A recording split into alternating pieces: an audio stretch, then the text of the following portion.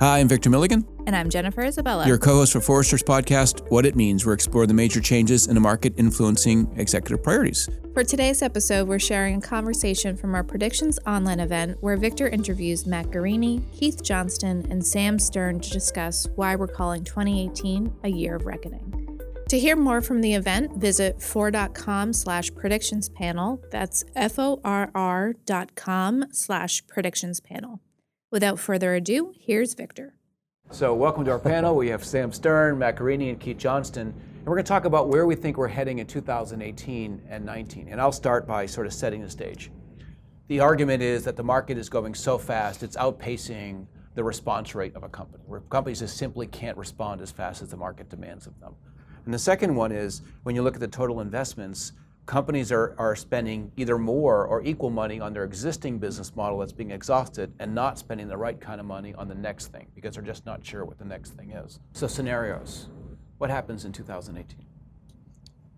I think you're going to see a lot of growth going on in 18, and not just from the technology side, but I think, we've seen it with the U.S., with the stock market, a lot of our own projections, big growth in tech spend. A lot of the projections on the economy, Jamie Dimon just said he thinks we may hit 4%. They're talking about a lot of spend on the infrastructure side that might come from the government. So I think the fundamentals are there for a potential boom. And I think one of the interesting things on the new U.S. tax law is actually what happened back in the 80s boom. You're starting to see some other countries respond. And they're starting to look at cutting their tax rates. Japan has done that already. And it's an interesting response because all of a sudden people are looking at it saying, ooh, I better cut my rates because otherwise investment's going to flow to the U.S.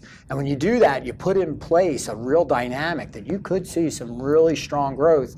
And the challenge is going to be, how do you take that growth and take those dollars and use them to move your own business How forward? do you use your balance sheet very strategically? Because you're seeing a lot of tax proceeds go right to the bottom line or to the balance sheet. Be interesting to see how people who are, especially if they're behind in the marketplace, start using that, whether it's acquisition or major investments. I mean, that seems like there's going to be a lot of sort of leapfrogging going on out there. Oh, absolutely. In 2018, you really need to look at how you've been operating your business because Matt is absolutely right. The fundamentals are there. Yep. But I think you're going to see 2018 as a bunch of winners and losers, and nothing in between. Because the winners ran fast and the losers absolutely. stayed in place. There's no excuses. So say you're a company, and this is a lot of companies, which say it's like, well, I need to save a little bit so that I can invest. Yep. I need to just get smarter about how I operate my business. Well, that was because they may have thought that they're being compressed with margin or they're a little bit cash poor. Well, if there's an influx in funds, and all the fundamentals are there, and all your competitors are chasing you faster than ever, you need to use that money to accelerate your growth and get innovative. And by the way, if you don't, your company is going to be dead. And one thing I'd add to that, the number of companies I talk to, and when I do, and they say, oh, well, we're trying to cut IT spend, blows my mind. Yeah, absolutely. With where the markets are going, everybody's stock prices are inflated. Well, I shouldn't say inflated, but they're bigger than they were a year ago, a good 20, 30%.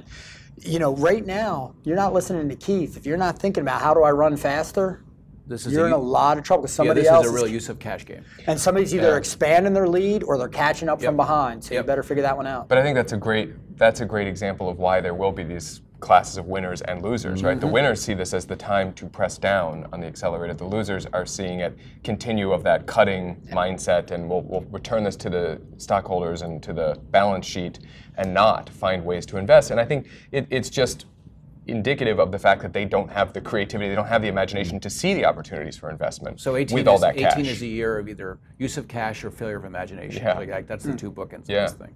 So there's three scenarios that you just pointed at. One is I sort of protect my existing business model and I sort of kind of move my margin where I want it to be. That's sort of scenario one. I've already in the new operating model, a new business model, and I'm just spending like crazy because I can gain a huge advantage in the marketplace. Or I use 18 to cut over because it's simply a year of growth and that's the best time to cut over. What percentage of companies cut over from their prior model to the new model, a new digital first, very customer centric, lifestyle driven kind of model? 10%, 20%? Is it? No, I think the numbers are probably higher than that. When you look at the number of companies that are in a digital transformation, numbers are pretty high. But will they cut over their business? Well, that's the challenge. I think the thing that you'll see is when we talk about being in a digital transformation, the real leaders are the ones that actually do the transformation bit. They change the business model. Yep. They're not just going out and changing from some things from analog to digital. Yep. We see too much of that, the latter. What we're really looking for and what the leaders do, they're the ones that are out there saying, I'm going to disrupt my business. Yep. I'm going to find ways to come in and use digital to better engage the customer, to create those new experiences, to change the way they interact with the customer more often, more frequent, with a richer experience. Those are the people that are going to press that lead, and I think those are the people, fewer, but those are the ones that are getting digital transformation. Yeah, I'd right. like to emphasize just the point that Matt's making is it's not about just digitizing your business or digitizing your brand, if you will. It's using technology to create the new market. Right. Walking your company to the new customer right now. See, I'm pessimistic, I guess, then relative to that, because I think that the cash available, right, through the new tax regime will allow a lot of people to avoid some hard choices that they might have had to make this year. So they'll feel otherwise. artificially Yeah, it's all successful. good. Yeah, right. Yeah, I'll look be all right. at our performance, look at our financial performance. So, but again, this is where I think I really, Keith, your winners and losers points resonates for me, because for others, they will see this as the chance they'll flip that and say, we now have an opportunity to still have good financial performance, hold Wall Street at bay a little bit, and make some of these longer term investments because we have the cash. That's the sort of sober long-term perspective on this. And I think what's really interesting to me is this week, actually, as we're recording this, Apple and Larry Fink, the CEO of BlackRock, have been talking about this. We want you, companies, to take a longer term focus, and Apple committing to taking a longer term view. And in part, I think that can be the sort of good response to the tax plan. I just think a lot of firms are much more short term than that. So let's talk about the race for a second, because one argument of a race is there's many races and they exist within the industry. So banks race with banks, insurers race with insurers, et cetera, et cetera. The other argument is what we started seeing in rumblings in 2017, which is these industry lines are getting blown up by digital. And the best example and the most persistent example is Amazon. Amazon can kind of go into markets as they wish, regulations be damned kind of thing, and they'll be a bank, they'll be an insurer, they'll be this and they'll be that. As we exit 18, how much does industries matter? Are there races or is it a race? I think that's an interesting question, and I'm starting to churn a little bit about what Sam is saying, because if you look at what we're talking about right now, we're talking about economics and innovation. Yep. And looking at how they compound one another or don't. If you look at a recession, the best companies in the world, the companies that Sam just discussed, those are the kind of companies that look at the market that they're in and say, all right, it's a recession, but it's not a recession for all of us. Yep. Some of us are doing pretty well. We're going to use extra cash flow and just go ahead and pull so far ahead that our common... This is a game of share. I'll just win this shares when it gets back. I just got See the it bigger. gone. Yep, I got the Yeah, Buy bigger. on the dip. Buy on the dip. Yep. Yeah, but now you're looking at a different market. We're not going into a recession. All the models say that we're going to have a prolonged. We used to go every 10 years. It's going to be a little bit longer out at this current state of the market. Well, now you're sitting in a situation, it's not about separating from your competition. It's about looking at the adjacent industries to you, the other places that now I can double down on innovation and go ahead and, let me just go ahead and conquest another vertical. Right, the cost to enter has gone way down. Absolutely. I mean, Switching costs have gone down. Do industries begin to disappear? How relevant it is in my decisioning as a bank or an insurer, whatever, that I'm going to win in my market, or do I have to win broadly?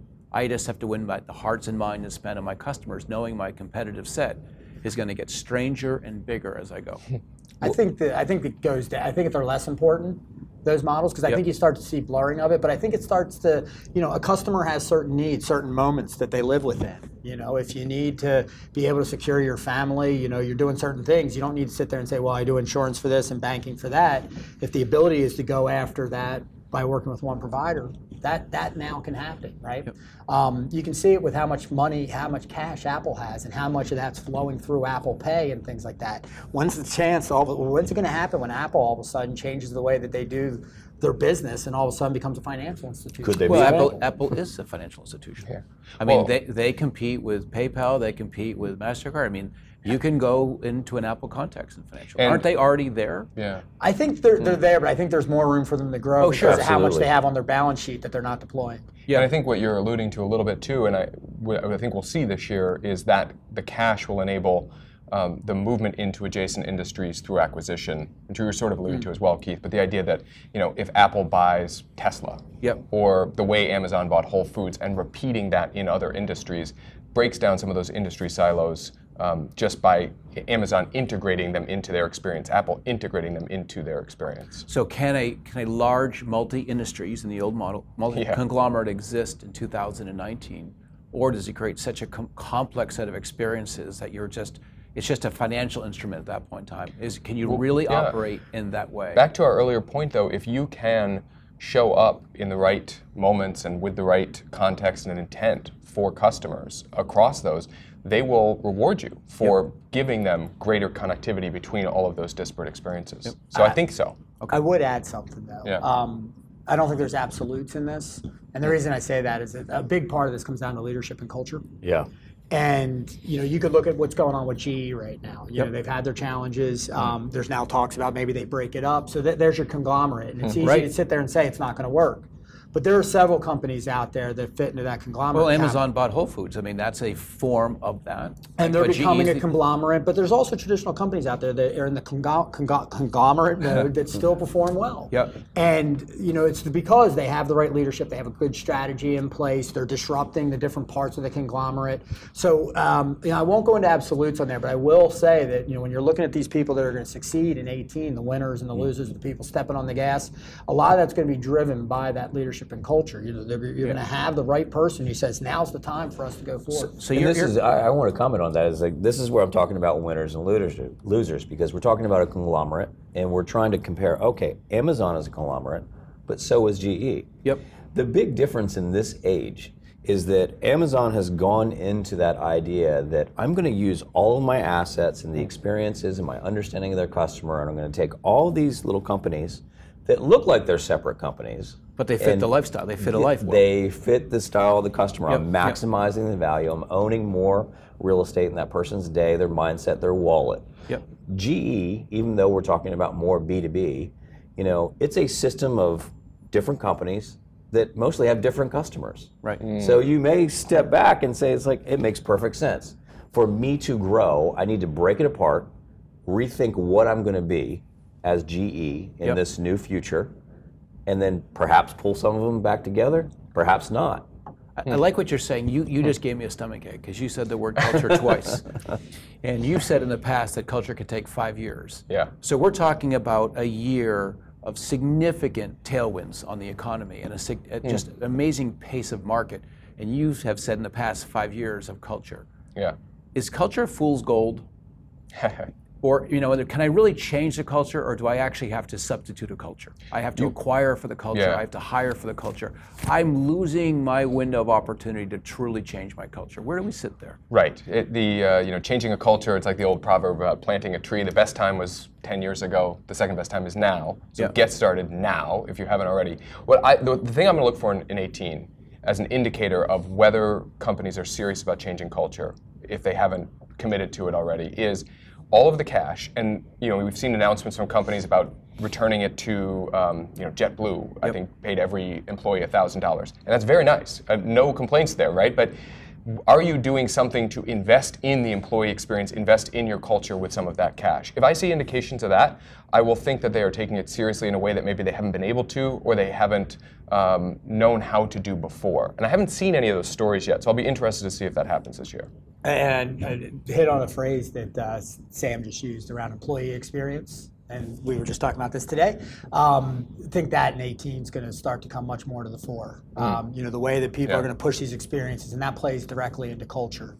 That ability to, how do you create an experience? Because once you get the employees that are, you've built value in them, and they have an enjoyable experience, then that builds out into the customer side of things. And now you use that, and those are the companies that are going to be the most successful. As a question, we're likely going to see salary inflation. Are we going to bidding war for the right talent? We're going to enter a bidding war because we're going to have cash on hand. Even the guys that have lost the prior bidding wars have a lot of cash on hand. You're talking about infusing companies with a lot of the right kind of leadership, the right kind of talent and culture. Are we entering into bidding wars for talent, and people need to prep now? See, I would argue the fool's gold would be chasing talent, whereas the right culture and investing in your culture and building an employee experience that reinforces the right culture is a way to protect yourself against having to throw money at a talent problem. Because you can build, through your culture, you can attract and retain and build up the talent that you need. Yeah, I mean, step one is that you define who you're going to be as a culture and as a company. You look at the skills that you need, and you get a really good hard look at what you have. Do you have too much of what you don't need and not enough of what you do need? You start there. Yep. And then it's going to come down to the rule of the thirds. I think we just talked about it the other day. Is just, it's like, 33% of your company just gets it, and they will grab that culture and they will run with it. They will habitualize it. They're ready. There's a third of your company that you're going to train. There's a third of your company that as leaders, you just got to say, I'm going to let them go. And if I have to overinvest in certain talent to accelerate innovation, just to get a spark with the 66 or 75% that I have left, I'm going to go ahead and do that. And then I'm going to continue to make my culture a habit so people don't want to leave, and I'm going to treat them well. But you just talked about the 33% is above a 20% employee attrition rate. I mean, that's a remark. People. But what I love about withstand that kind of attrition. What I love about Keith's point, though, is that the right culture means that the right 33% decide to leave. Right? The rest stay because they feel like this is the place for them. And the attrition that's happening naturally is maybe a little bit higher as you really show that you are transforming into this new organization. And the people that don't fit with that, they will leave because they feel like they can no longer be successful here because it's going to a different place. Okay, so if you're going to do the transformation in 5 years, do 5 or 10% a year and hope that your competition doesn't catch up. If you want to make real change, make real change. So let's go back to what you said earlier. Let's close this. What's to watch for 18? What should people be looking for in Q1 and Q2 as big indicators of how 18 plays out? We'll start with you. Yeah, I'll look for, as I mentioned, the investments in culture, in particular through the mechanism of investing in the employee experience. If I see companies committing to that, I believe they're in this not just to use the sugar rush of the money available this year, but they're building something over the longer term. Okay. What about you? I'm going to look for continued investment in technology. Interesting. People, technology. Of course. Yeah. But I'm going to say process. Absolutely. You're not going to hear that from process is an excuse. I'm going to look for technology, and I think you're going to see investments that you're going to look for people continuing to invest. It's hard to say you invest in AI because a lot of times it's in your process and your people, but you're going to be looking for things, people doing models around blockchain. You're going to just see a lot of that. You're going to see startups. We're going to see another wave of unicorns coming through. Yeah. Those indicators to me are that people are really throwing money because this goes back to your salary point. I think automation is the next big thing. I mean, we're already there, and you're seeing that start to help mitigate some of these salary factors, and technology is a prime driver of that. Yep. I want companies just to really take this advantage. You have cash flow, coming in. There's an opportunity to innovate. It's just, I want the C-suites to take a step back and look at their companies the way that their customers do. Yep. And I'll focus on marketing because it's in advertising because what I know best is that your best brand is conceived by having a complete experience that the customer can enjoy, in your product suite, the company, who you are, and everything. Is that in 2018, I think the best CMOs, the best CEOs, as a matter of fact, are gonna look is that I want my product experience, my customer service, my brand communications, my every communication to feel like representative of my entire company instead of this silo-driven world that we've been in so long that's just created havoc and excuses, to be honest with you. There's no more excuses to be had. So we're sitting in a marketplace where the pressure has built. I mean, the customer's expectations, the pace of innovation, and now it's being met with cash on hand. And so 18 turns into a year of significant decisions and a year of reckoning, actually. I want to just underline Keith's point. No more excuses. You have the cash and the opportunity this year to do it. You have the tailwinds, and you know that people are expecting this of you. So do it. Hey, thank you for your time. It's prediction season. Download Forrester's 2018 predictions guide at for.com/predictions. That's FORR.com/predictions. If you like what you heard today, please subscribe to Forrester's What It Means podcast on iTunes, Google Play, SoundCloud, Stitcher, or TuneIn. And don't forget to leave us a review. To continue the conversation, follow Forrester on Twitter and LinkedIn. Thanks for listening.